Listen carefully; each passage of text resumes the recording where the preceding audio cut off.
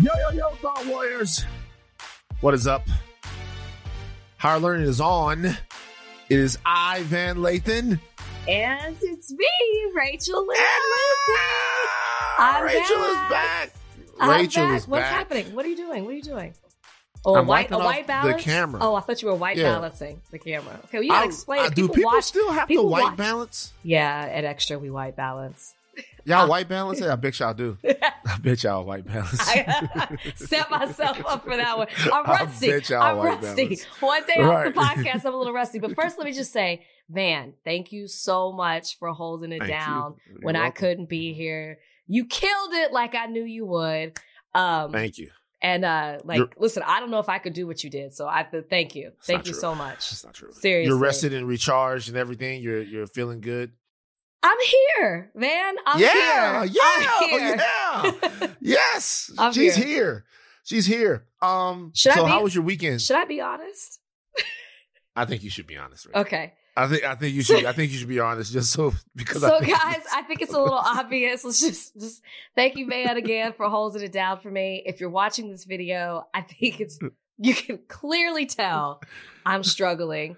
I'm better now, but yes, I had COVID. Why am I getting teary-eyed saying I had COVID? Do you see my face? You're about to cry. I'm embarrassed to say I had COVID, have COVID probably still, just to be honest. I'm recovering. I did have very strong symptoms. I was vaccinated. I wasn't boosted. So that I don't know if that contributed to why my symptoms were so strong. Van and I were talking about this before. I think I had Delta, to be honest, and I'm probably going to get tested to determine which type of COVID I had. But I definitely had all the symptoms. And, I'm on the other side of it, still have lingering side effects, headaches. Nobody talks about the headaches. As I keep talking to friends who've had it, everyone tells me that they really suffer from headaches. Also, now developing a loss of taste and smell. It's not fully gone, but it's definitely diminished. And my taste buds have completely changed. And I pride myself on my strong sense of smell. I don't have it anymore. I've been quarantined from Brian. I know people are going to ask that. Brian is fine. He has tested negative. So yeah, it got me. So I have a horrible sense of smell. Really? I can smell everything. I have a horrible sense. I feel like my other senses are heightened. Oh. Because my sense of smell is so poor. Perfect eyesight. I hear good, but like a horrible sense of smell. I don't really smell stuff. Doesn't that make you self-conscious? Because I smell, now that I can't smell like I normally do, I'm like, do I smell? I can't smell anything. And I have this ongoing, what I smell, it's weird, is cinnamon toast. Oh, I see. That's good. That's because it reminds me of your mom. Maybe. Making cinnamon toast. I have this faint smell of cinnamon toast. It's the only thing I can smell, really. It's weird. You know what the difference is? It doesn't make me self-conscious because I like my own funk. But you don't know. No. You can't say that. You don't know what your funk is because you can't smell it. Well, my funk, I can say that my funk smells good to me. Everything nasty about me smells good to me. Wow. Everything. Well, I'm glad you love yourself that much. That's a beautiful thing. When I'm working, chill out. Okay. We are separated. Chill out. I don't know. They don't know about whether or not it can come through the screen yet. It hasn't been established. It's airborne. So why don't you relax? But when I'm funky, I don't smell like, ooh, I smell bad. I think, I've been really, smell like Van. That's the Van smell, You wow. know? Everybody likes to smell their own brand. Like when you fart, you don't just get up and run away from your own farts. No, it's disgusting. If I smell, I can smell it. Again, I have a strong sense of smell. You're disgusted by the smell of your own farts? Of course. Nobody is. Of course. That's weird. I am. You and Kalika are so alike. Hey. Are you wearing a ring on your finger? No, it's an Oura ring. People have been asking that about. Okay, I just feel like we need to address that. I'm like, how much has changed since the last podcast? My gosh, I'm like, Kalika didn't tell me anything. It's an Oura ring, so I got the Oura. So look, let's look up in the Oura ring statistics how I slept last night. Shout out to Aura. Let's look up at the Aura ring. I'm obsessed with it now. Are you supposed to wear it on your ring finger? You're supposed to wear it on your index finger, but then I wore it on my index finger, and then for some reason, your finger swelled and started to hurt, so I put it on my ring finger. I'm put it back on my index finger after I lose some weight. So here's the deal.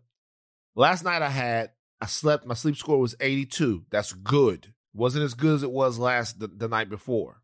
Okay. 82 is good though. Okay. All right.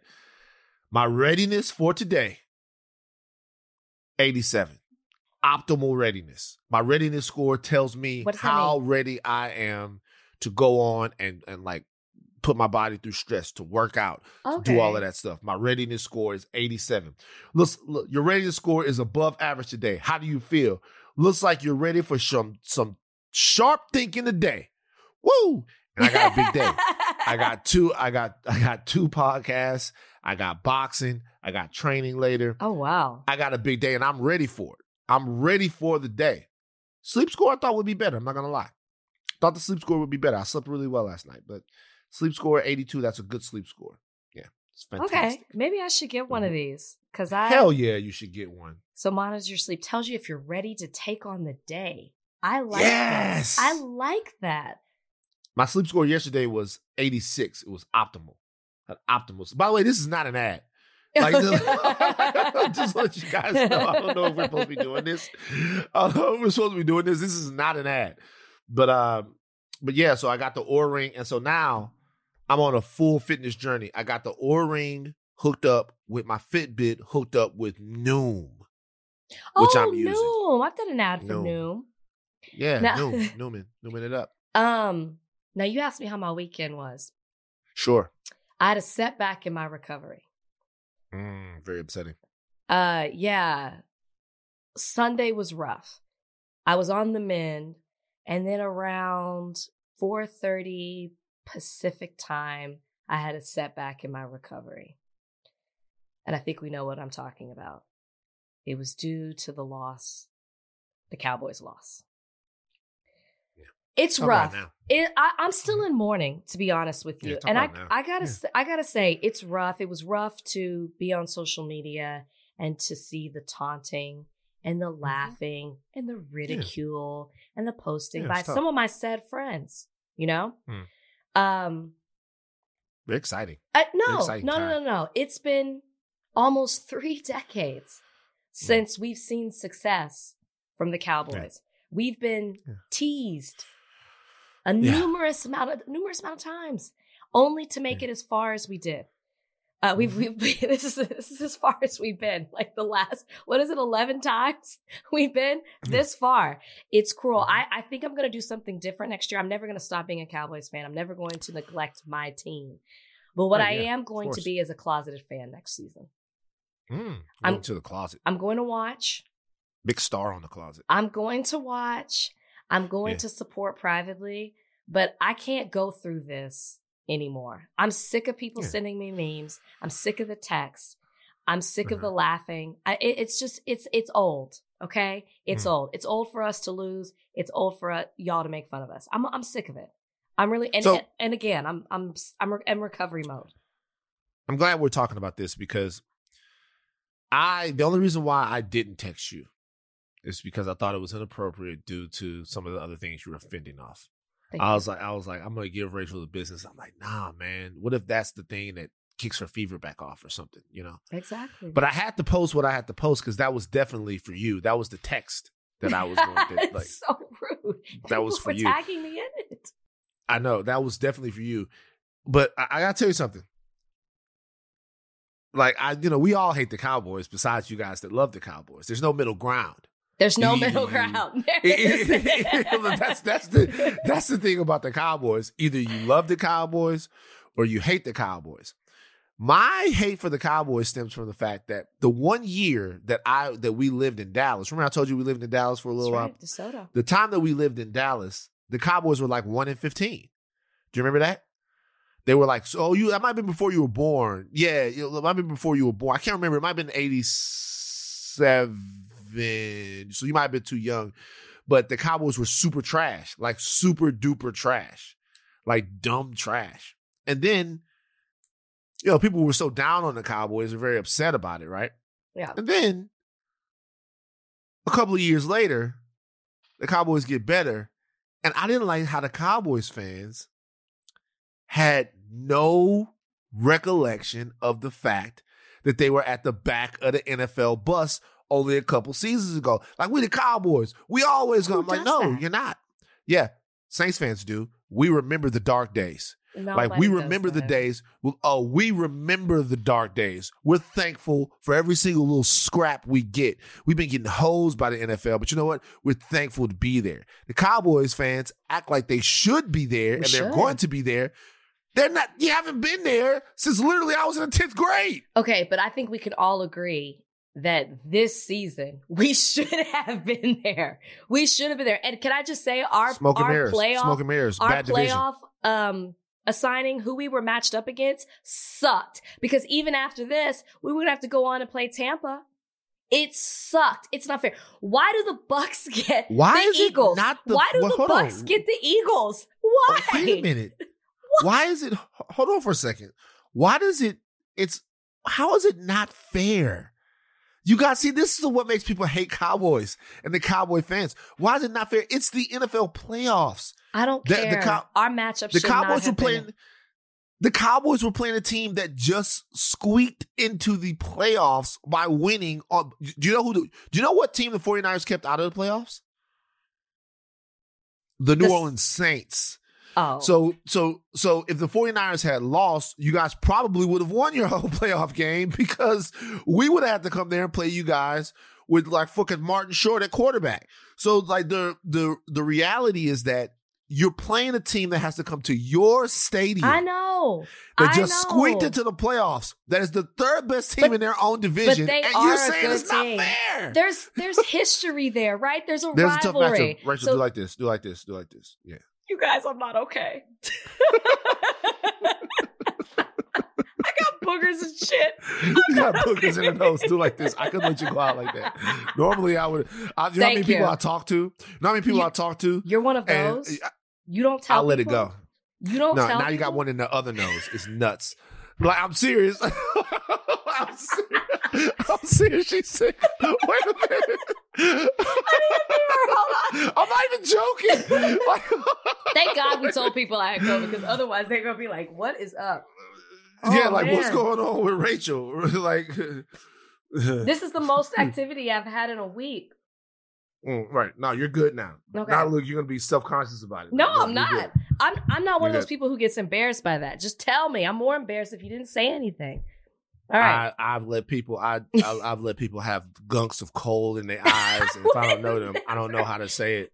Why do people get embarrassed by that? Just excuse me. You have something in your teeth. You have something. I'm sitting here like I'm looking at it, and my stomach is turning. I'm like, God damn. You better tell me. Yeah, I did. I had to. I will tell a complete stranger. Hey, sorry, you have a little something in your teeth. People are so grateful when you do that, by the way. They're like, oh my God, thank you so much. They are. I just can't. Sometimes I don't know. But back to the Cowboys. Yeah, and look at even what you're doing right now. Talking about, it's not fair. It's not fair. And then it's not fair for you to have to go play Tampa. Yeah, Tampa's in the NFC, so you're gonna have to play Tampa eventually. So what do you? But I mean, I would have. We should have had a better matchup that first game. But yeah, that's okay. Our fault. We didn't win. No, we went out in December. We didn't do as well as we should have. Listen, I can't anymore with the Cowboys. I don't know where to go. I don't want to talk. I can't even talk about, do we fire our offensive coordinator? Do we fire our head coach? Do you fire both? I don't even know where to go. Can I just tell you, I knew it from the beginning of the game. When I saw the way the 49ers came out versus the way Dallas came out of the tunnel, I was like, we ain't even in it. And it showed the whole first half. Really, first 3 quarters. I can't. So there are a couple of things. One thing is, I know you guys out there in Thought Warrior Nation are divided about whether or not you like football talk, but this is more than football. This is a cultural thing. This is family. This is family. This is more than football, guys. This is the entire nation reveling or in the defeat of a team that branded themselves America's team. We didn't. They take gave any that votes. to us. Didn't take any votes. Nobody asked if Cowboys were America's team. Doesn't matter Nobody asked where that. you go, where you are in this nation, you will find a Cowboys fan. I've seen it. I've lived all over. We're everywhere. That's why we're America's team. No matter where you go right now, you're going to find sad people. It's true. That was some of the saddest stuff. But I will say this, though. All jokes aside, nobody wants to fuck with the 49ers. The 49ers are a playoff-built team. They have a veteran quarterback. They have a great running game. And they have a defense that can rush the quarterback. Like, if you have those three elements to your... And now, I would have thought that the Cowboys would be able to hold up a little bit better against the rush Bosa and maybe exploit the secondary. Yeah. Well, and then when Bosa went out, I was like, this is it. Then Fred Warner went down. I was like, okay, here we go. But Kyle Shanahan is fantastic. I mean, put him up against McCarthy. You know what I mean? Now and then it's McCarthy's fault. We thought Dan Quinn might be able to outcoach Kyle because they were together before in Atlanta. Like, we thought these things would happen. They didn't.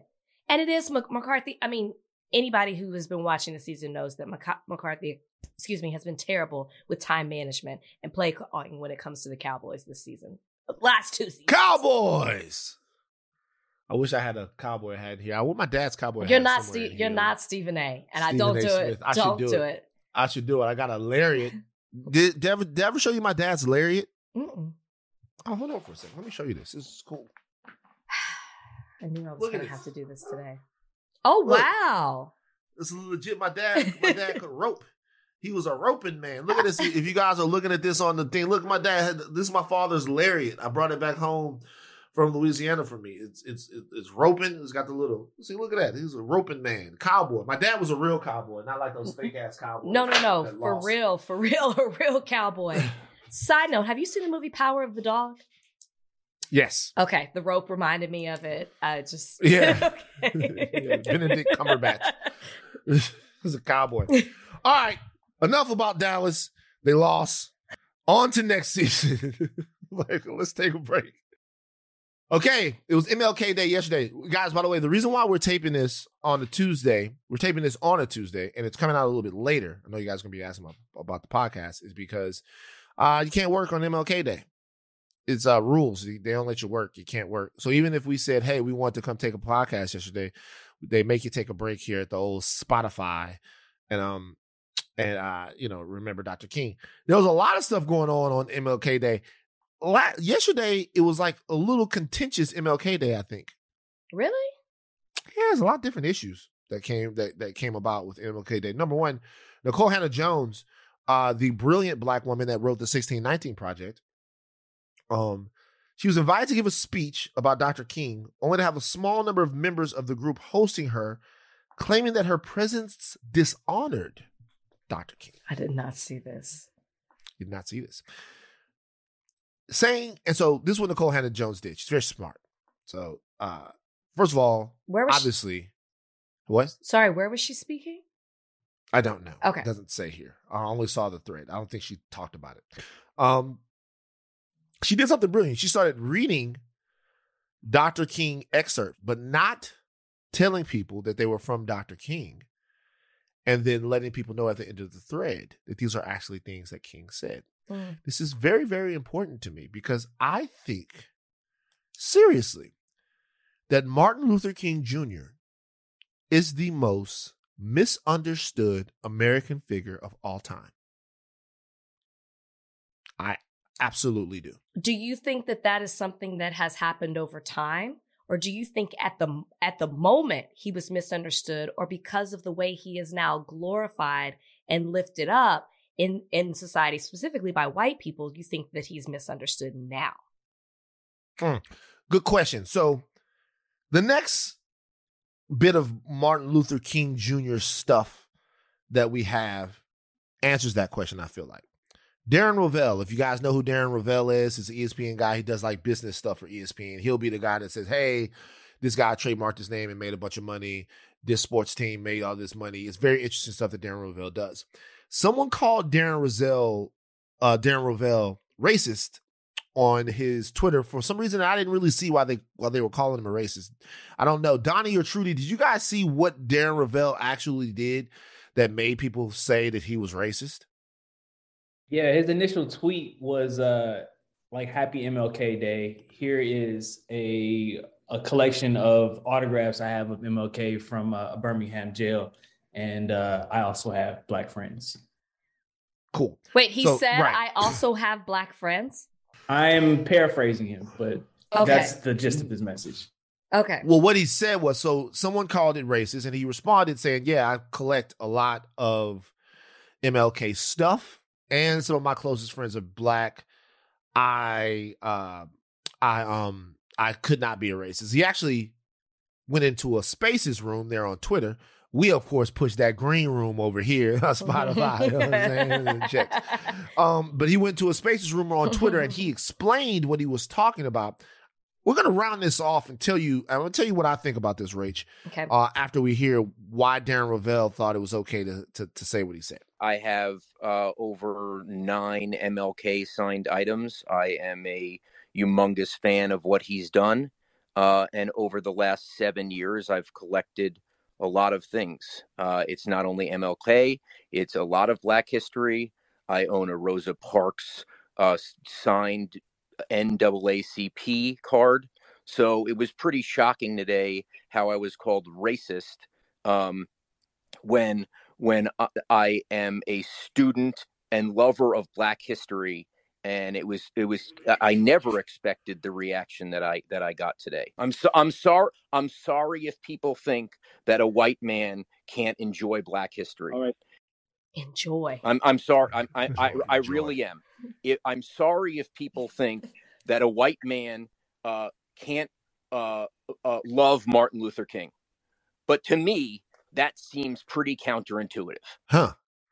I thought the Darren Rovell thing was fascinating. It's interesting. And I'll tell you why. We all know that Dr. Martin Luther King Jr. has become more than a person, right? Mm-hmm, mm-hmm. He's become an icon. He's become an icon. He's become a legend, freedom fighter, all of those things. But it's unfair not to identify him as a person, which is what I feel like America has done. Dr. King is no longer a who, he's a what. And if you listen to Darren Rovell talk right there, he's saying he is collecting Dr. King. Dr. King is a thing. He's not a guy. A human being has intricacies. A human being has like a point of view. A human being has frailties, imperfections. A human being has things that they stand on. A human being changes over time, but not Dr. King. He's been commodified by America, but not for money, but for ideology. So Dr. King, his holiday is essentially like Christmas now. And Christmas doesn't really have anything to do with being a Christian. It hasn't anything to do with Jesus. And I'm not saying it has to. I know this is about your family and stuff. Christmas now is more of, we all make it have our own meaning, but Christmas is now more of a thing that humans do than a time to remember and like identify something that goes on. So like that is what Nikole Hannah-Jones is talking about. She's talking about the fact that Dr. King was actually a guy who believed all of these things. And they're none of the things that you think he believed. He was an anti-capitalist. He was, really, to be honest with you, he was a communist. If you really want to get into it, okay? He was an anti-capitalist. He was a radical by the end of his life. Okay, he had lost faith in the American justice system by the end of his life. He had went back and rethought some of his earlier decisions. Of course, the very famous saying, I wonder if I've integrated my people into a burning house. Dr. King was, for everything that he accomplished, incredibly dissatisfied with the rate of progress that he thought America was changing at. And all of those things are true. He would not have had an issue with the 1619 Project. He would have loved the 1619 Project. And as Nikole Hannah-Jones illustrated in her tweets, he had said a lot of things that echoed the same thing she was saying. he was incredibly critical of white liberalism and white moderates who did not go far enough to advance the causes of black and brown people in America. He was a lot of things. He was some things that aren't so positive to repeat on this podcast. He wasn't a perfect husband. He was all of these things, right? And so I think that the way Darren Rovell looks at Dr. King is the way I think a lot of people look at him, as some guy who didn't want radical change in America, some almost superhuman white pain machine that Jesus. could take anything from anyone and just keep asking for more and not demand anything. That's not what he did. He was a slick, savvy, and genius operative that got done some things and wanted to do some more things. Well, think about it. When I think about when I first learned about who Dr. King was, it was mainly in school, and it was through, like, initially, and it was through the I Have a Dream speech. And he was, I say Jesus in the sense that he was almost like a prophet, and he was watered down to almost say, this is the type of Black person you need to be. And that's what I think I find so interesting. It's like they've taken, if you don't go out and do the research for yourself, they've taken quotes and excerpts and compared him against a Malcolm X and say, you can be a good Black person if you're like Dr. Martin Luther King Jr. This is the way you should be. You can fight for what you want in society, but do it in a calm and peaceful way, and in an intellectual way, and in a, you know what I mean? In a way that doesn't threaten white people. That is how they said, honestly, that's how it was taught. That as a Black person, this is how you should be. But as you do the research, and as you were saying, there's so much more to Dr. King than that. And so it's just interesting how people are like, I love Dr. Martin Luther King, or you see senators who are posting Happy Martin Luther King Jr. Day, who are totally doing things in Congress that are the exact opposite of what Dr. King believed in. It's like people don't understand what it is that he was actually asking for Black people in this country, what he was protesting for, what he was demanding. He was so much more than a peaceful protester. So I always smile and laugh and see what people post this time of year, because I don't think they don't really grasp who he was as a person, as you were saying. But yeah, go ahead. I think they're hiding it. I think they know exactly who he is. I don't. No. There are a lot of people who don't. Maybe not Darren Rovell, but I'm talking about the American power system that tells people, not Darren Rovell. No, you're right about that, without a doubt. The American power system who tells us who people are. I think they know exactly who Dr. King was. Sure. I think that they know who Dr. King was to the T, so they can see when someone else is actually mimicking or actually staying true to some of the things that Martin Luther King Jr. believed. It's nonviolent walking across the Edmund Pettus Bridge or doing all those things are nonviolent, but they're not undisruptive. Correct. Those things are highly disruptive. I got news for you, for people a lot. Jesus was a disruptor. Like, I hope people know this. Like, even the Jesus that they give you now, Jesus was a disruptor. He was a tremendously disruptive force. And while taking 5,000 Black people and marching down the street might be a nonviolent thing to do, it is highly disruptive. Correct. Like the late, great John Lewis says, it's good trouble. Yeah, it's good trouble. So, like, I watched yesterday, I watched the FBI say Martin Luther King Jr. Day. I watched Darren Rovell say, hey, I have a large MLK collection. And I think to myself, hey, like, white America has largely won the Dr. King battle. They've won it to the point to where they can tell Nicole Hannah-Jones that she shouldn't be speaking someplace because literature like the 1619 Project, which contextualizes things that Dr. King was saying in speeches for years is looked at as being against the spirit of who he was, when it is reinforcing everything that he ever said. The very famous video clip that goes around about Dr. King, where he's talking back and forth to an NBC guy, and the NBC guy is asking Dr. King about, Black issues in America. And Dr. King says, one big issue is we were let out of slavery with absolutely zero economic plan for us, and they're giving nothing. Meanwhile, white peasants came from Western Europe, came over to America, and were given millions and millions of acres of land. He's talking about the Homestead Act, obviously. And not only were they given the land, they were given what was under the land. So they gave the land a homestead, but any mineral ore, any sort of crop, whatever, all of that's just untold wealth.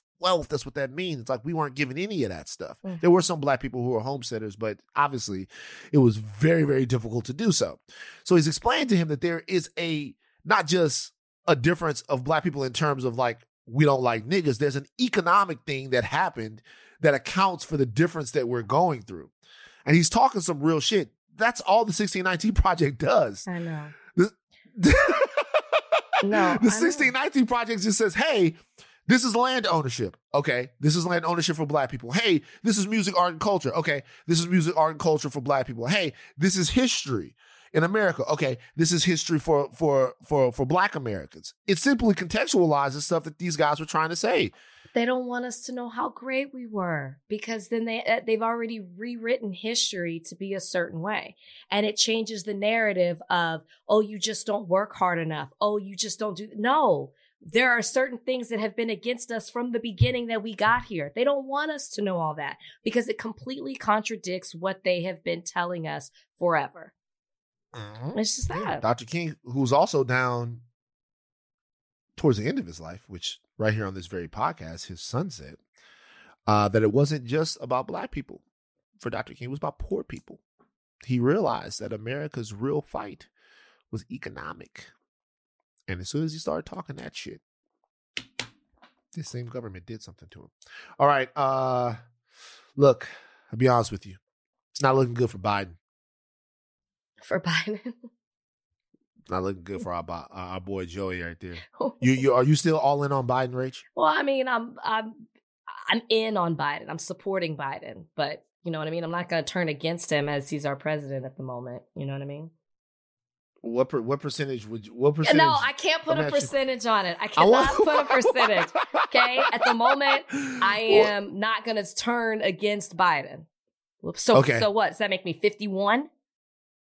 No, I'm asking you, what percentage do you think if I had to ask you right now, say 100%, you'll never like a president 100%. It's never going to be 0%, except for Trump was 0% for me. What percentage are you into Joe Biden? What's your Biden percentage right now? I guess like 60. 60? Okay. I can go with 60. I can go with 60. All right. I would say probably around that. It's 56.78. I got to give him more than 50, but 60. Okay, so what did he 60. Do now? Is my percentage about to change? Well, the issue is it doesn't seem like they're able to do very much. The Democrats appear certain to rack up another failure. Okay, the push for voting rights is expected to die in the Senate, which would be fucking destructive for Joe Biden. Okay, now obviously you have two Democratic senators, Manchin, and I don't know if they're Democrats. There you have two niggas. I gotta be honest with you. I don't know. I can't. I'm not gonna Sinema and Manchin. They just two niggas out here nigging it up. That's what they are. I don't know what they are. They're just two motherfuckers. Them two motherfuckers is who they are. I can't say that they Democrats. They don't fucking help out their party in any way. Not at all. They just the two motherfuckers. Manchin and Sinema. I don't even want to call them niggas because some of my niggas are tighter than this. Most of my niggas are tighter than two motherfuckers. They are not really expected to support voting rights. Okay, they're not going to support it, but also they're not going to support any temporary rule changes that might allow the Democrats to pass voting rights by circumventing the filibuster.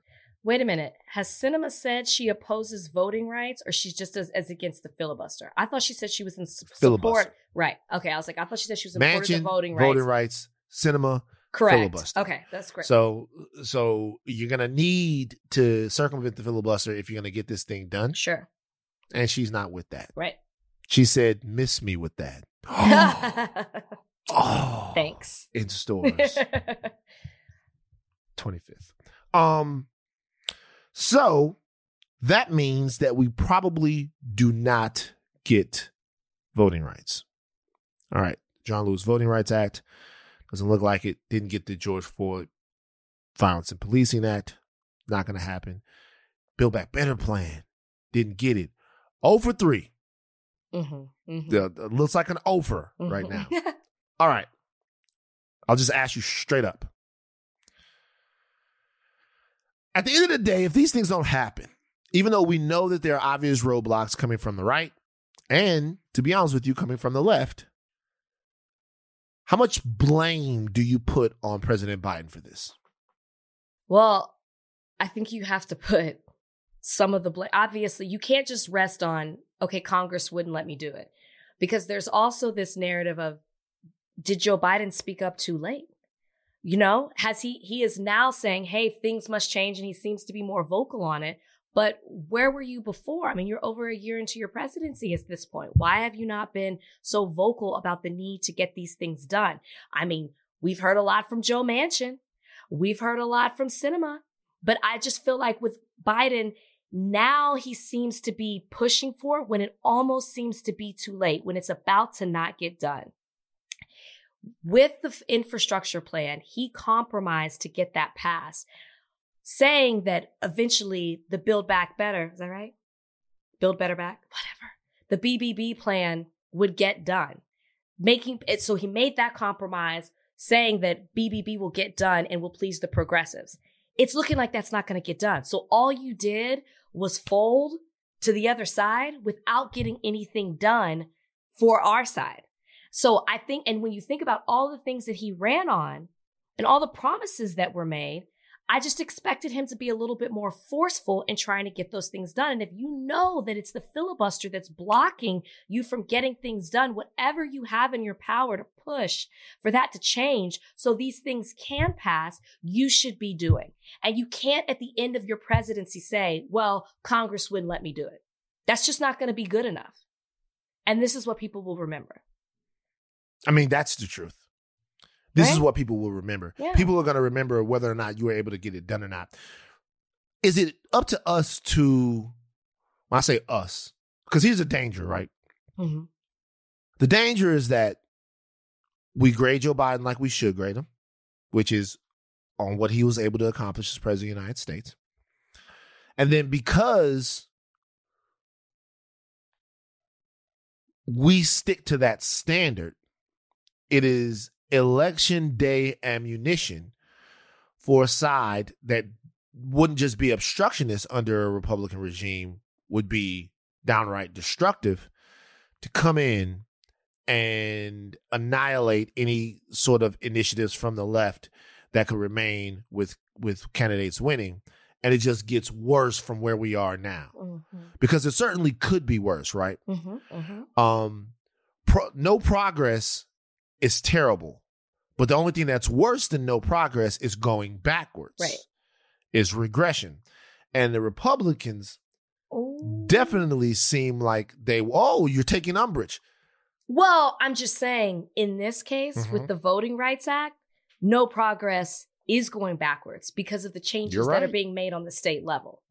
Mm-hmm. So that is why it's so imperative to get something done, because the states are out of control right now in how they're handling voting rights and the restrictive laws that they're putting in place to not allow Black and brown people to vote. So it is an issue. So I guess that you're absolutely right about that. I guess the question is, what's the smartest course of action? And I'm not sure I have an answer to it. Like, what's the smartest course of action here? You have to, look, I'm never going to not hold politicians accountable for doing things for not doing things that they said they were going to do. Doesn't matter who they are, D, R, whatever. Like I'm not a Democratic shield. You're not going to get that from me on this podcast. You're not going to get it from me anywhere. But the reality is there's still a smart way to be a responsible American political thinker. There's still a smart way to get what it is that you want. Mm-hmm. And at a certain point, I guess I have to ask myself, well, I guess the first thing I ask myself is, does Joe Biden want these things? Do the Democrats want these things? And if I believe that they want them and that they're doing their best and trying their hardest, I guess the reality would then be, who do you then blame for them not being done? Do you blame the people that are trying, or do you blame the people that are obstructing? And some of those people are Democrats, some of those people are Republicans. And the only reason why I say that is because coming into the elections at the end of this year and coming into the elections in a couple of years, you got to be smart about it. Mm-hmm. Like you got to be smart about it. Like, look, Biden it's terrible right now. It is. It's terrible. But I guess what I need to know from people are, what could they be doing differently? I've said on this podcast before, they need to go harder. They need to be a little bit more desperate about it. But I'm interested, and I want to have a couple of people on here to talk about it, to see, have they pulled out all the stops? Have they gone down swinging? Have they gone down fighting? People were talking about the rhetoric from the speech that he made, talking about, do you want to be on the side of Bull Connor? I know you saw that, but it's like, that's what I've been asking for. But he came out and said that, and even his own colleagues in the Senate, like his own colleagues in the Senate on Capitol Hill, the Democrats were saying, hey, that went a little too far. Yeah, it was jarring and it got attention, but at the end of the day, is it going to convince people to get things done? And here's the thing. Let's just say in 2024, it goes back to the other side. We're going to be right back in the same place.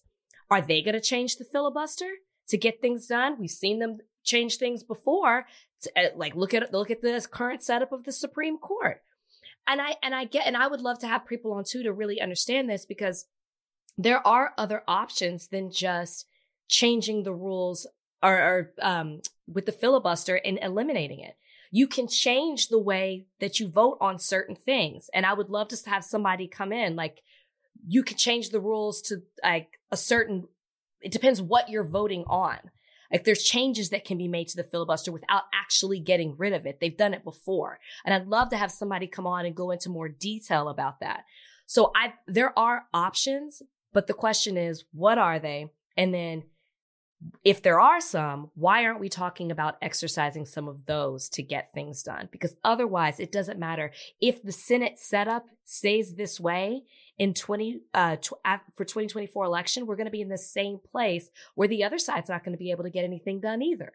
So is that the country that we're going to live in, where we're just always at a standstill and Congress are just that's like how it's been.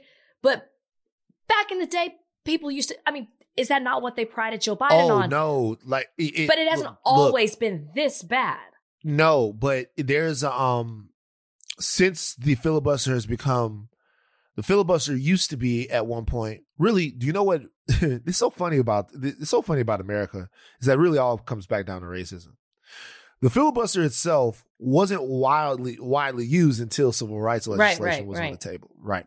So, but since then, there have been a shocking decline in the number of bills that have been able to pass the Senate floor. A shocking decline in the amount of bills that could pass. Like, they used to get things done all the time, for better or for worse. Mm-hmm. But since the filibuster has become something that has been widely used, and it's a foregone conclusion that they're going to filibuster things that they have any sort of disagreement on, the productivity of the Senate has gone down substantially. It's like the percentage is nasty. It's really gnarly. So to your point, we're kind of already living in that situation where they can't really get anything done. Like, would you be frustrated if you're a congressman or woman? I'd be so frustrated. No. I would be You know why you know why you would be frustrated? Why? Because you're kicking it with big oil and the banks. See, like, and getting a bunch of fucking kickback. I'm keeping it gangster. I know. The reason and why this is you're not making me frustrated is you don't give a fuck about what like, you're trying to get done. That's what we need to be talking about when people are running for office. Like, I get it and I hear everything you're saying, but at the end of the day, none of this shit is going to get done because we're at a standstill when it comes to Congress and bills don't get passed. So I really don't want to hear what you have to say unless you're actually going to try to get things done rather than just being this figurehead and holding this position. Because otherwise, let's just get rid of the whole thing. Like, who cares at this point? You don't get anything done. Well, what people, because the game is so, obviously it's very politicized and these battle lines are drawn very sharply. Now it's not about working together to bring about the best compromise for the American people. What it's really about is stopping the other side from taking over. Seriously. And I mean, I was all about that when it came to the Georgia election, the Georgia Senate election. I was like, yes. And then where are we? I gotta get fucking 10 more motherfuckers in there. Stacey. Oh, I want to, before we leave this is Van's very serious question of the week. And I want you to answer this question. I want you to think about the culture when you answer this question. I want you to think about all the things that are rage bound when you answer this question. What is a more successful BBB? Biden's Build Back Better plan or LeVar Ball's Big Baller Brand? Was the question, what is a more successful BBB? What's a more successful BBB? That's an excellent question. And clearly, it's LeVar. Because way more successful. You can't deny the success that family has had. The man said he was going to do it, and he did it with his 3 sons. You can't deny that. What has Biden done with BBB? I can't even get the acronym right. I'll be honest with you, though. There are some people that are going to say that even though the Ball brothers, LaMelo, LiAngelo, Lonzo, are very successful in their own right, that the BBB brand itself, the actual brand, is kind of now defunct, and it didn't reach the heights that LeVar Ball wanted it to reach. Listen, his sons are in the NBA. They're doing more than he ever did as a basketball player. That is what he wanted. They are their own brand. You can't separate them from LeVar Ball and what he did. They had a TV show. You know what I mean? They have sneakers. They went, you can't deny the success. And plus, weren't there issues? Like somebody was stealing money from the brand. Like, that's a whole other thing. So it's like, why? A guy named Alan Foster. Alan Foster is a guy who, because, by the way, I'm going to go ahead and say it straight up. I think that LeVar Ball is more successful than Joe Biden. I do. I think his BBB is more successful than Joe Biden. Joe Biden can't even get his BBB off the ground. LeVar Ball was able to get his BBB off the ground. I'm going to go with LeVar Ball. It's LeVar Ball for me. But we could have Alan Foster on this podcast, the guy who allegedly was involved. Is it still an ongoing case? I don't know. Because I don't want him on unless he can talk about it. I don't want to hear I'm not allowed to say anything. Yeah. So when I first got in touch with the Ball family back in the day, it was through Alan Foster. He hooked me up. And remember that interview where LeVar Ball said that Lonzo Ball was going to be better than Steph Curry? He was talking to me. Oh. Yeah. So I can have Alan Foster on here if people want to go deeper into what happened at BBB. Alan Foster says that there's a side to the story that people don't know. I haven't heard it. We haven't spoken about it. Well, if he wants to come on and say it, let's go. Tell him to come on. Yeah. Let's take a break. Mario Lopez.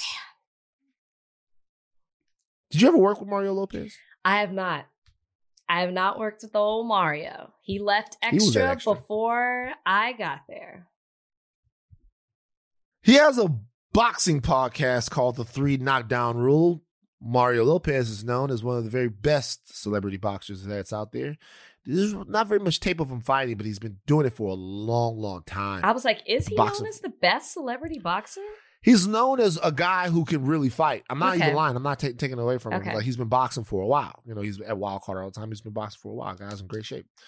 But he has a boxing podcast called The 3 Knockdown Rule, and he had a guy on there, former Showtime boxing commentator, and world champion boxer Paulie Malignaggi was on there. And they got to talking a little bit about different issues. Now, Paulie, if I remember correctly, lost his job at Showtime over some things that he had said regarding Black Lives Matter and whatever. And they got to talking about George Floyd on the podcast. And Paulie,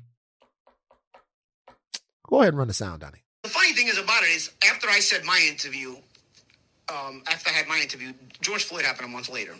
A crackhead criminal who was still unjustly treated, but let's face it, probably died for a lot of reasons. Maybe possibly Derek Chauvin is one of the culprits, but it wasn't the only. Crackhead criminal. Derek Chauvin is one of the culprits. Play it a little longer, Donnie. Give me some more stuff here. George Floyd didn't happen because he's black. George Floyd happened because of a lot of circumstances, okay? One, George Floyd was high. Two, Derek Chauvin wasn't a nice person. And three, if George Floyd, when a cop arrests you, I've been arrested and I've also been assaulted by cops myself. When you're getting arrested, the less cooperative you are, the worse it's going to be for you. So, George Floyd at the end of the day wasn't exactly cooperative. A cop doesn't have 6 hours on the job, be like, all right, whenever you're ready, we're going to get in the car and I'm going to take you to the station. And then I'm going to fill out because then he's going to still fill out paperwork when he arrests you. There's a lot to do. So the cop doesn't want to spend 6 hours on the street with you and then bring you in and then have to do another 2-3 hours of paperwork on top of it too. So, he's trying to get this thing done. So you don't have George, whenever you're ready, we can head to the police station. So, and by the way, I just saw maybe the best political ad I've ever seen before in my life, and we have to talk about it on the podcast. We have to talk about Gary Chambers, who's running for Senate in Louisiana. Just local? He's running for Senate. I mean, but like local Congress, or is he running for state Senate, or is he running for? No, it's for U.S. Senate. Amazing. He's running for U.S. Senate. Just posted an ad where he's smoking weed in the ad. Oh. And he's talking about all of the times. I want him to win. I want him to win. He's smoking weed in the ad. But back to Mario Lopez and Paulie Malignaggi.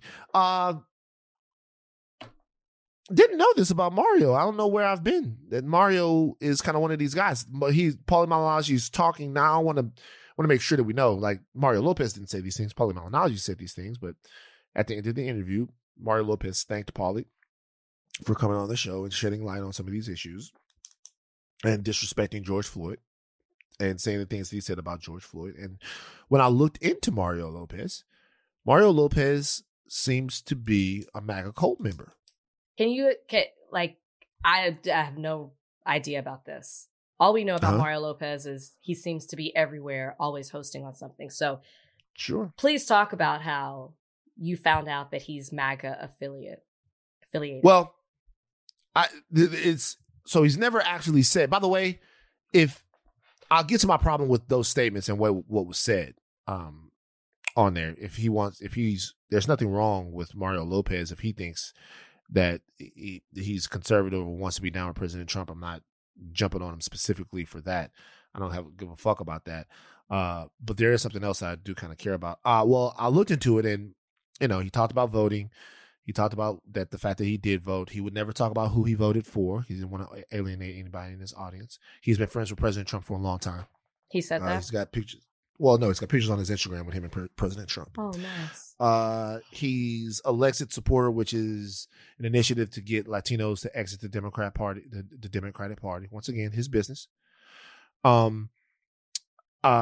And he appeared on the Candace Owens show a couple of years ago and made some controversial statements about transgender kids. And that was kind of one of the things. So I think that Mario's politics and Steve Kim, who runs this podcast along with Mario, I think their politics are pretty well known. And some of the things he's liked and some of the things that he's seen is whatever. So let's say that Mario Lopez is a conservative. Do you have a problem with that? No. Not at all. Right? I don't have a problem that he's a conservative.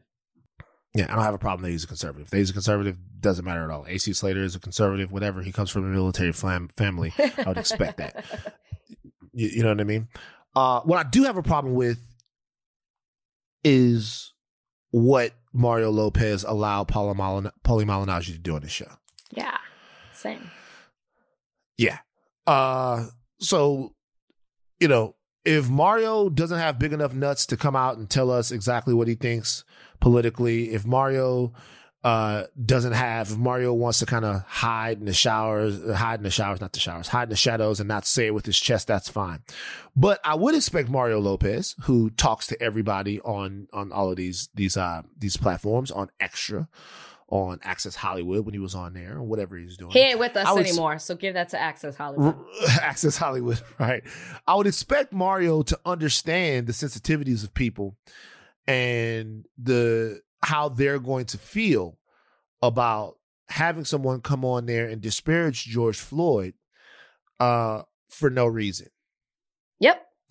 What I would expect is for Mario Lopez to understand that the most important thing about George Floyd wasn't his addiction history. It wasn't anything that he had done. The most important thing about George Floyd in that moment was the fact that he should still be alive and that he was killed for absolutely zero reason. So if you want to go through his life and parse it apart and talk about the things that you didn't like about his life, the question I would ask you is, why are you doing that?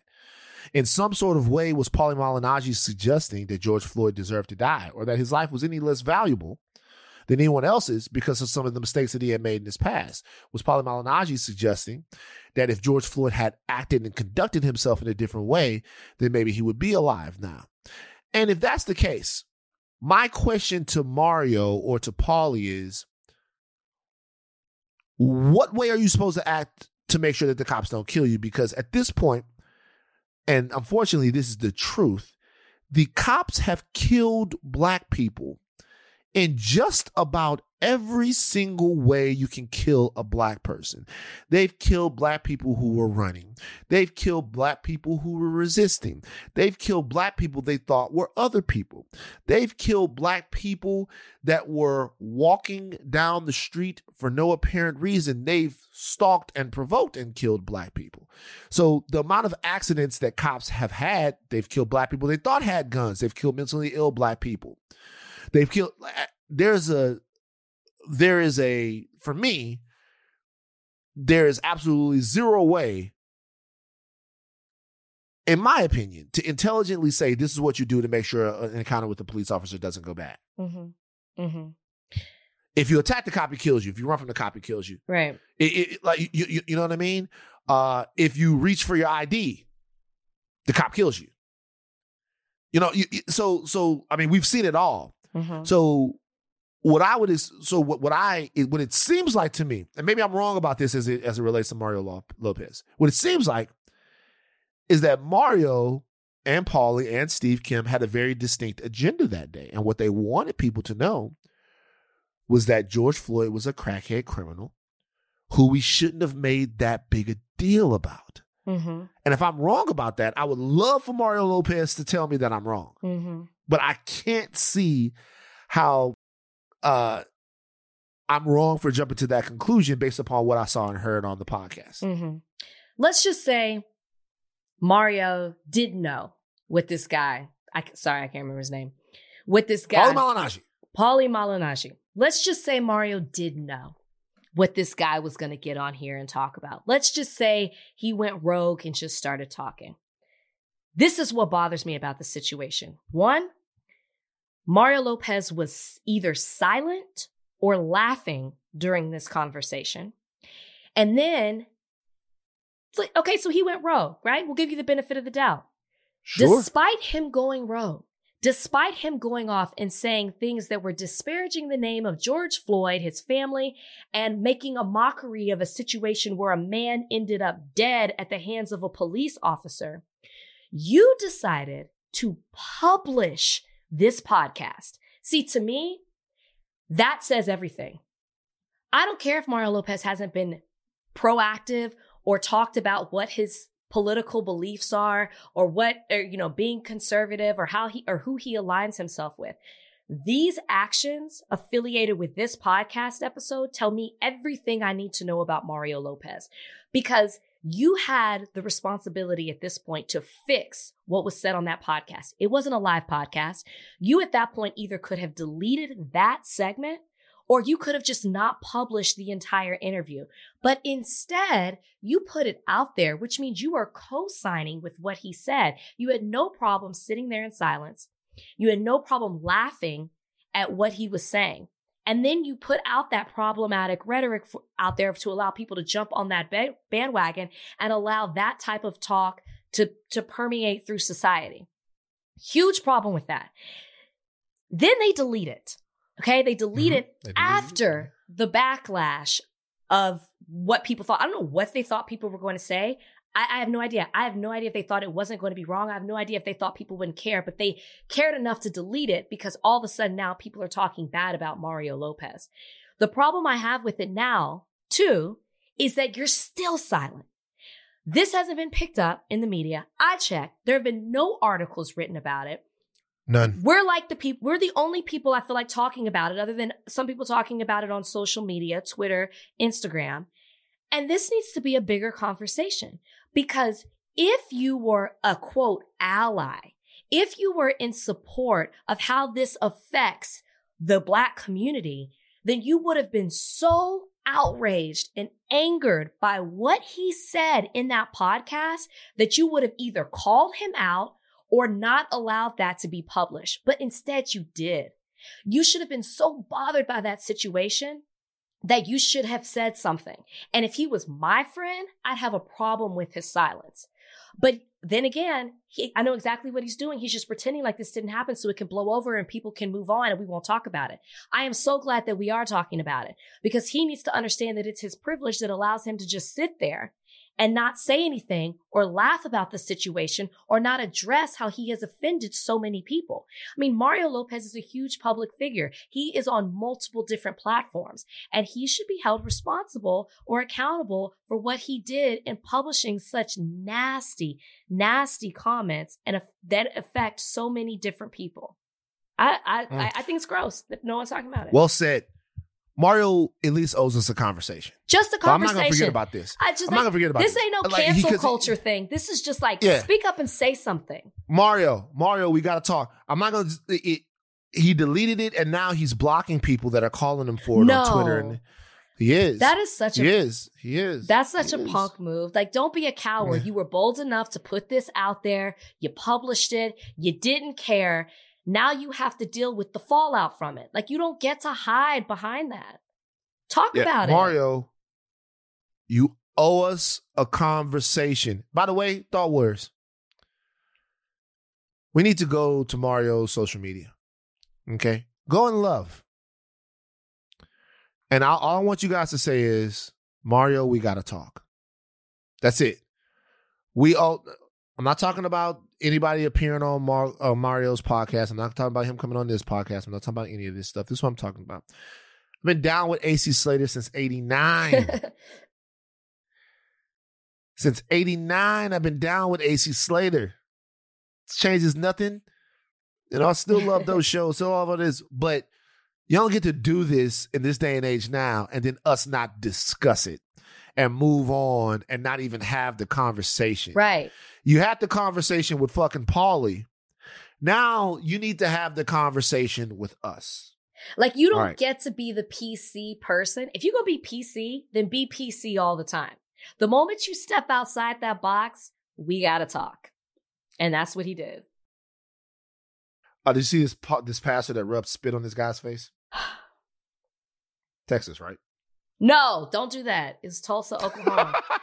But when I saw it, I was like, I know this dude is from the South. And then when I saw it was Tulsa, I was like, I know somebody who goes to that church. I got an ex that went to that church. Really?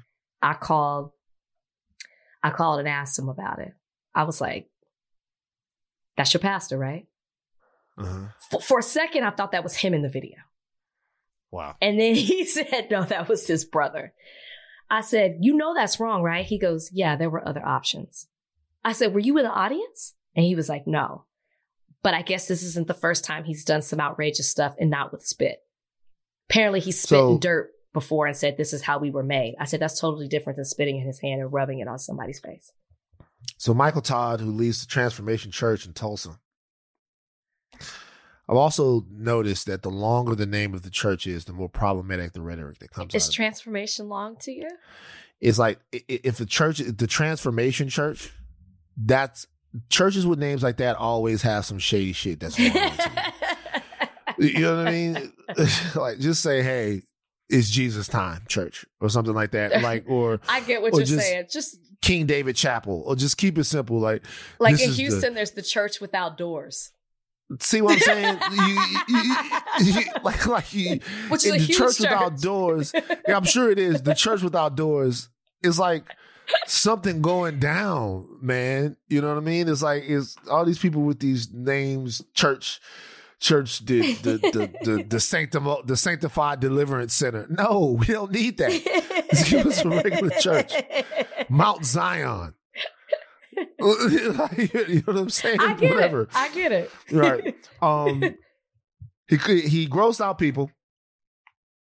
He grossed out He people. wiped his own spit on the face of a gasped. parishioner. His brother, his younger brother. His younger brother, he said he was emphasizing an analogy about how receiving vision from God might get nasty. Sometimes you have to go through some muck to fulfill God's will. Okay. Now this pastor, Mike Todd, has broken the silence, saying he watched it back and it was disgusting. He was trying to make a point.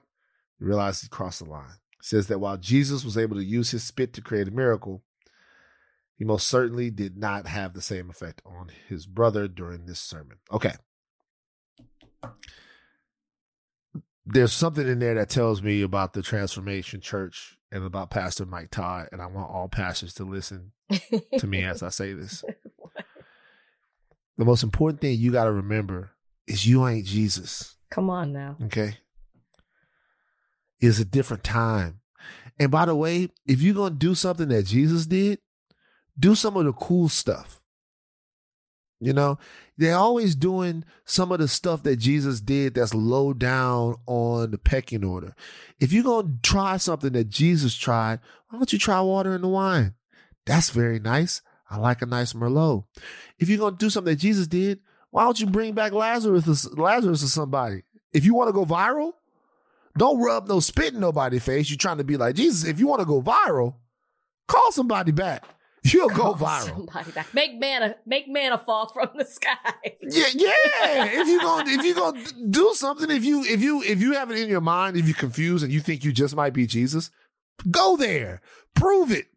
Let them touch the hem of your garment. I love that. Yeah. Just keep throwing out. Yeah, if you're gonna do some Jesus stuff, go for it. They always want to do the low on the power ranking stuff. Yeah, Jesus did this with spit, so I'm gonna do it. That's anybody. My kids do this. But it's disgusting. Don't y'all realize how harmful stuff like this is to Christianity? Like, this makes a mockery out of it. It's embarrassing. Like, I don't know if he's a charlatan or an attention whore. I mean, a part of me is like, did he do this because he knew it would get attention? You know, I think I saw it and I was like, sure. Yeah, of course. Is this not cultish? Yeah. Like, I literally told my friend, I was like, don't drink Kool-Aid if he's passing it out. Like, this is so problematic for me. Van, how much money would it take for you to let somebody rub spit on over your eyes and face? I'm about to box you. How much priest. money? $1 million? I'm about to box you. $5? Oh, look, if it's for $5 million, yeah, I'll do that. But don't. By the way, I'm gonna be honest with you. This Michael Todd dude, he looks swole as hell. Yeah, this is him. He looks swole as hell. He's lost a lot of weight. My ex trains him. Oh no, he is a lot smaller because before he lost weight, he gained weight, and I think he's in the process of losing it again. Oh, wait a minute. I don't trust him. I don't trust Michael Todd. Never, ever, ever trust a priest in a leather jacket. Ever. With the hoodie? With the hoodie. I don't trust him. I don't trust him. And it's not that priests can't wear leather jackets, but it's just that they're trying to wear a leather jacket on purpose. If you see a priest in a leather jacket and they're like going to Starbucks, they in Tulsa, it gets cold there, whatever. That's one thing. But if a priest if a pastor takes a picture in a leather jacket, that means they're trying to show you that they're the cool pastor. Well, it's worse when you see the change, right? You can't. I know when he started his church, he didn't dress like that. You know what I mean? He didn't dress like that. He didn't look like that. Now he's changed. Do you see who's in this picture with right now? No, who is it? That's him and Kanye West. Nah, this nigga full of shit. I thought it was Emmanuel Acho. I couldn't see. This nigga full of shit. Oh, he's got multiple Kanye West pictures. Is Michael Todd a false teacher? Evangelical dark web. I'm definitely going to this website, evangelicaldarkweb.org. Send it to me. Send it to me. Copy paste. Send it to me. Jesus Christ. Evangelicaldarkweb.org. I'm definitely going to be on this site a million times. This story could be more timely. One of the movies I've watched in my quarantine is The Eyes of Tammy Faye Baker. Oh yeah, it's good. Very good. All about Jim Baker. And then you just go down this dark hole about looking at all the other past Jerry Falwell, you looking at his son, Jimmy Swaggart. You just keep going and you keep clicking on links and seeing scandal after scandal with all of these people. Oh my gosh. This couldn't come. This is right on time. Well, Jimmy Swaggart is my people. It should be noted that that's my guy. Michael Todd has well, you said it right. You said he apologized. Yeah, he apologized. Which made me even more. It's something with his eyes in the apology that I just even more was just like, run. You know what? I shouldn't say that I'm not fucking with Michael Todd. It's not that I'm not fucking with him. Well, you never did. It's just it's like I'm not like I shouldn't. It's not that I shouldn't say I'm not fucking with Michael Todd. I'm sure I'm fucking with Michael Todd. I guess I'm fucking with Michael Todd. Everybody should fuck with Michael Todd. Who knows the lives that he's changing? I don't know. But what I'm saying is, when I go into a church like that and see stuff like that, I'm always on cult watch. What's the difference between a good church and a cult? I guess it's a personal decision, but I'm sorry. When I see something like that, that's cultish. And apparently, like I started reading up other stuff about him, and he has encouraged people to stay together. Even he says domestic violence isn't a reason to divorce. So there's some problematic things here with old. So what's the reason then? Well, what's the reason? I don't know, but he said domestic violence. If domestic violence ain't a reason. I guess there's some reason, but domestic violence is not apparently. So there's do your own research. He ain't the pastor for me. I won't be watching his online services. Hey, speaking of that, do you have any idea just how fucking crazy Ike Turner was? I mean, I've seen What's Love Got to Do with It. No. What? How do we take this turn? How do we Hold on. Like it is worse than that. It because I think Ike Turner was a scary, villainous bastard. Like I watched an Ike Turner interview where Ike Turner was talking about why he would sometimes hit Tina Turner. And what did he say? For looking sad. You admit that you have slapped Tina before, but why, Ike? She would be walking around looking sad, with a lip drop, and I keep asking her, "And what is the matter with you? What's wrong?" And it's always, nothing. And it would go on for a day or two till finally, why the don't you? And then this is where I would slap her or something. Then she would change her mood or attitude or something. I mean, the movie touches on how crazy and controlling he is. I mean, he said sometimes she would look sad and that he would just pop her. That doesn't shock very me. Disgusting. Yeah, it's disgusting, but you can get that from the movie. I mean, he clearly was insane. Yeah. Okay, you're so easily distracted. I mean, I'm sorry. How did we get on Ike Turner? All right, let's take a break. Are you making the comparison between Michael Todd and I? Oh, I said domestic violence. Let me connect the dots. I said that's domestic what I'm saying. Violence. I said domestic violence. Okay, you're right. You don't put domestic violence and Jesus in the same sentence. People will be like they beating somebody up for Jesus. It's very, very dangerous. All right, let's take a break. All right, so $1.85 billion worth of student loan settlements is happening. Navient, one of the largest student loan services in the country, announced Thursday $1.85 billion settlement with more than 3 dozen states in an effort to resolve allegations of predatory lending and deceptive practices over more than a decade. Rachel, grand question. Do you feel like the student loan forgiveness topic movement is gaining steam? I mean, apparently this has been an issue. Oh. Maybe. Who knows? I wish it on no one. Right. Do I think it's gaining steam? Yes. Maybe this is the way for Biden to go up in our approval rating percentage. You know, like maybe this is something that he could win. Maybe this is something that could be more in his control. I don't know. I know people are talking about it. I think the fact that loans were about to start in February was so jarring that it has started the conversation up going again. Maybe in May, when it's supposed to start back again, people will keep talking about it. But I think the fact that this company has, quote, engaged in deceptive and abusive practices, targeted students who it knew would struggle to pay back loans, which again, I'm like, isn't that all of us, right? Most people are struggling to pay back their loans, especially when you have college and, you know, your master's or doctorate or whatever it is that you're going for. You got 6 figures plus of loans. And then they also got in trouble for misleading borrowers who were having trouble making payments by entering what is known as a long-term forbearance. I feel like everybody's in long-term forbearance. So all this was to me is, can we please investigate all the other ones as well? Not just Navient or whatever it's called. Can we investigate everybody? Because I think everybody would be guilty of going after people who were vulnerable and couldn't pay back their loans and entering long-term forbearance loans, because it's like, oh, I'll just take 30 years to pay that. But then what does that do? That racks up the interest. And then before you know it, you're paying 5 times more than what you were originally supposed to pay. They all do that. Just cancel it. Can we just start over? Can we just erase it and start over? Maybe that's the conversation that needs to be had. So my thing is this.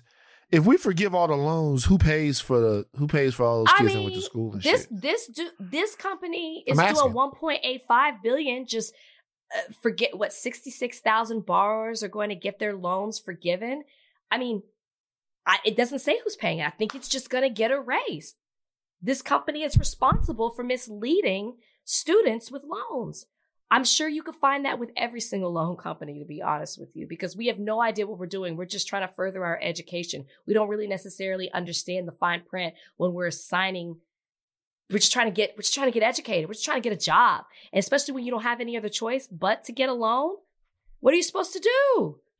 Loan day used to be, I'm not going to lie, it was people that used to get fly on loan day, though, when the loans would come through. Yes. And they would take the money. They used to get a new car. They used to have a new wardrobe.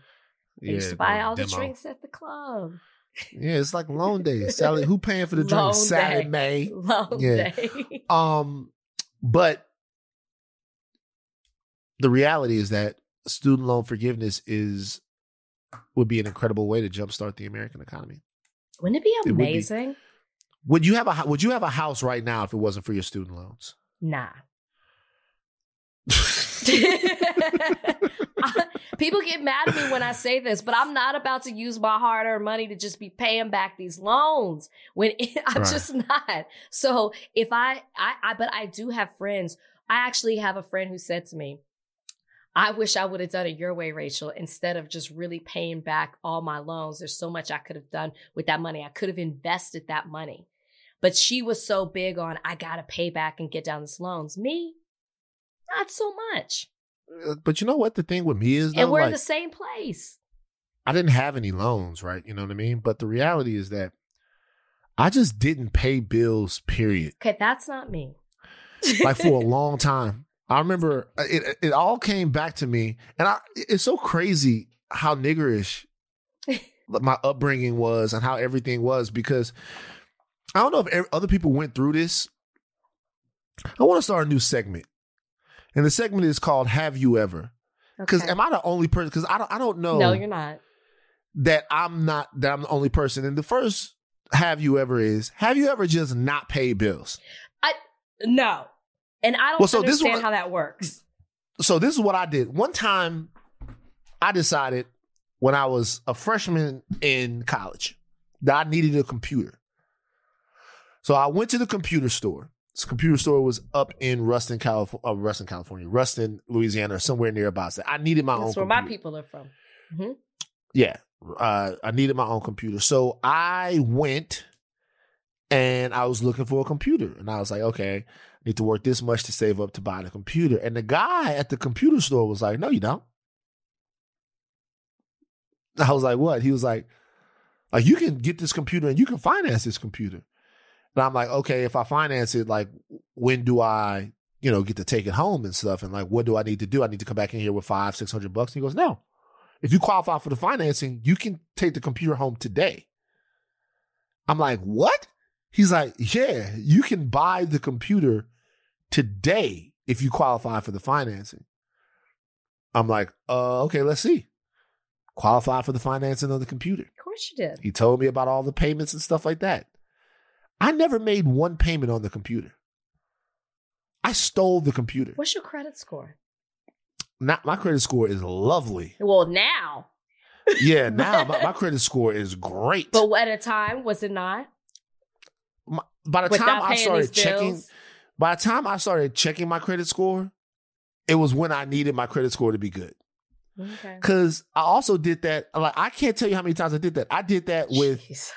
I did that with one time. I needed to fix my car, so the place was off Nicholson, and I went there like, God damn, I don't have enough money. And the guy goes, oh well, we can keep it here for a week, and you can try to get up the money, or you can try to see if you qualify for a $500 revolving line of credit.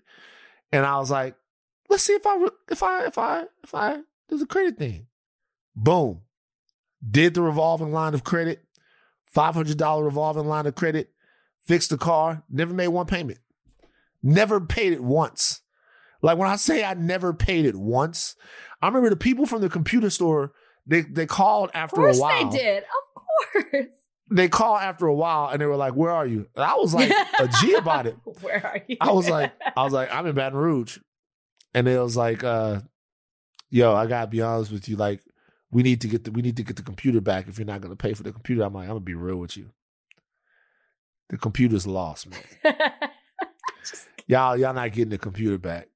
I'm like, I'm gonna be real with you. I'm not paying for the computer. I can't pay for the computer, and I've moved. So maybe at some point in the future we can, like, maybe. But you know what? I feel like I still ended up paying for it because when I was fixing my credit after all of those years, you have to pay off to these people who pay off all of your shit and they do all of those. So I feel like I ended up paying for it. But there was a point in my life where I would just get shit and just not pay it. And I remember trying to get a car one time, and the guy was like, oh, no, I didn't do it with a car. And the guy was like, hey, man, you're the homie. Like, you don't want to get this car. But he's like, bruh, you got to pay somebody, bruh. he was like, hey, bruh, you got to pay somebody, man. But I just always remember, it's like, I just remember growing up on a raggedy side of credit. I remember my homeboy parking his car at my house so that it wouldn't get repossessed. Had that. Not me, but a friend did that. Yes, she was always done. You know what I mean? I remember at one point she was like, I'm going to leave the car here and I'm going to tell y'all where y'all can go get it. Like, she didn't want to be involved. She was just like, this is where the car is. Go pick it up. I can't live that life. I lived it. I remember we was getting ready to go to Memphis. I was asking one of my homeboys. I was like, yo, if you drive us, what are the chances that we get like 30 miles outside of Baton Rouge and then we fucking stuck at the gas station because they didn't repossess the car? He was like, I don't know, bro. If they do shit like that, probably high. I owe him like $5,000. But now my shit is good. Now I'm so crazy about paying stuff. I pay before. I double up payments and I do all of that. But then, oh, wow, I didn't give a fuck about paying that shit. I mean, I guess that's how I am with loans. Your student loans, your loans. So my question is, my question to everybody out there right now, seriously, have y'all ever just not paid bills? Finance something and you just never pay the people. Just never pay. Like, literally, I didn't make. Maybe I paid something to get the computer home. I can't remember. I don't think I did, but just never paid one payment. I didn't pay them once. I think I did that once with a medical bill. Oh shit, medical bills used to be fucking out of this world too. Because with all my trips to the emergency room with anxiety over and over the years. Or one time we were trying to get an apartment out here, and the guy was like, I have a question. Are you okay? And I'm like, what? It's like, all of your bills and stuff that showed up is all like ambulance stuff and all of that stuff like that. But they'll come get your ass for that. You better pay them ambulance people. All right. That went on too long. But, got to pay people bills. People can relate. I'll tell you, people can relate. What? So, Van's very serious questions. So, should we do a twofer? I give him a twofer. Why not? They love him. So, twofer. So, Okay. this is a twofer. Number one. Who is more successful? Who has a more successful BBB? Is it Joe Biden's Build Back Better plan? Is that the most successful BBB? Or everybody's talking about it, it's a big thing. Or is the Big Baller brand a more successful and notable BBB? Which BBB is superior? The Build Back Better plan or the Big Baller brand? And the second one is, it's Van's very serious question. Have you ever financed something and then never paid one bill on it and kept the shit? I had that computer for years. Financed a computer. I never paid one bill on it. Had the computer for So years. troubling. I fucking had LimeWire. I had iMesh. I had Napster. I had all of this shit on that computer. That computer, if I could ever find the content on that computer was a gold mine of music. I had so much music on that computer. Loved it. Can I just say, depending on what people say in regards to this, have you ever, we might need to bring somebody on to talk about financial literacy, because I'm not going to continue to allow this to be a problem in our community. Earn your leisure. In our We would community. love to. I would like to have the Earn Your Leisure guys on the podcast to talk about what happens if you finance something and you never pay one bill. And I want to know how many people have done this. You finance something, because you can't do it with a car or whatever, but you can do it with like a computer when you get your car fixed or whatever. Never pay one bill. All right, that's enough. Rachel, we're happy you're back. Happy to be back. Happy to be back. Happy to be feeling better. When are you going to be off? When are you going to be like up and around again? Friday is the day I'm allowed to escape again. Right. So have I you guess- tested negative yet? No, you say you haven't tested. I can't. So the rules are 10 days. You can test. So I can test it. Testing. And Brian's feeling okay? Brian's doing great. We've been quarantining. I feel like we're roommates at this point. Totally separate. He sleeps in a different room, uses a different bathroom. Yeah, he's been holding it down with the house. Really appreciate him taking care of me, Well, but he's good. The roommates thing is what happens eventually anyway. Wow. Okay. Wow. Let's end it on a high note. All right. Stop coughing. All right. Tell you think caps off, but do not stop learning. I am Van Lathan Jr. And I'm Rachel Lynn Lindsay.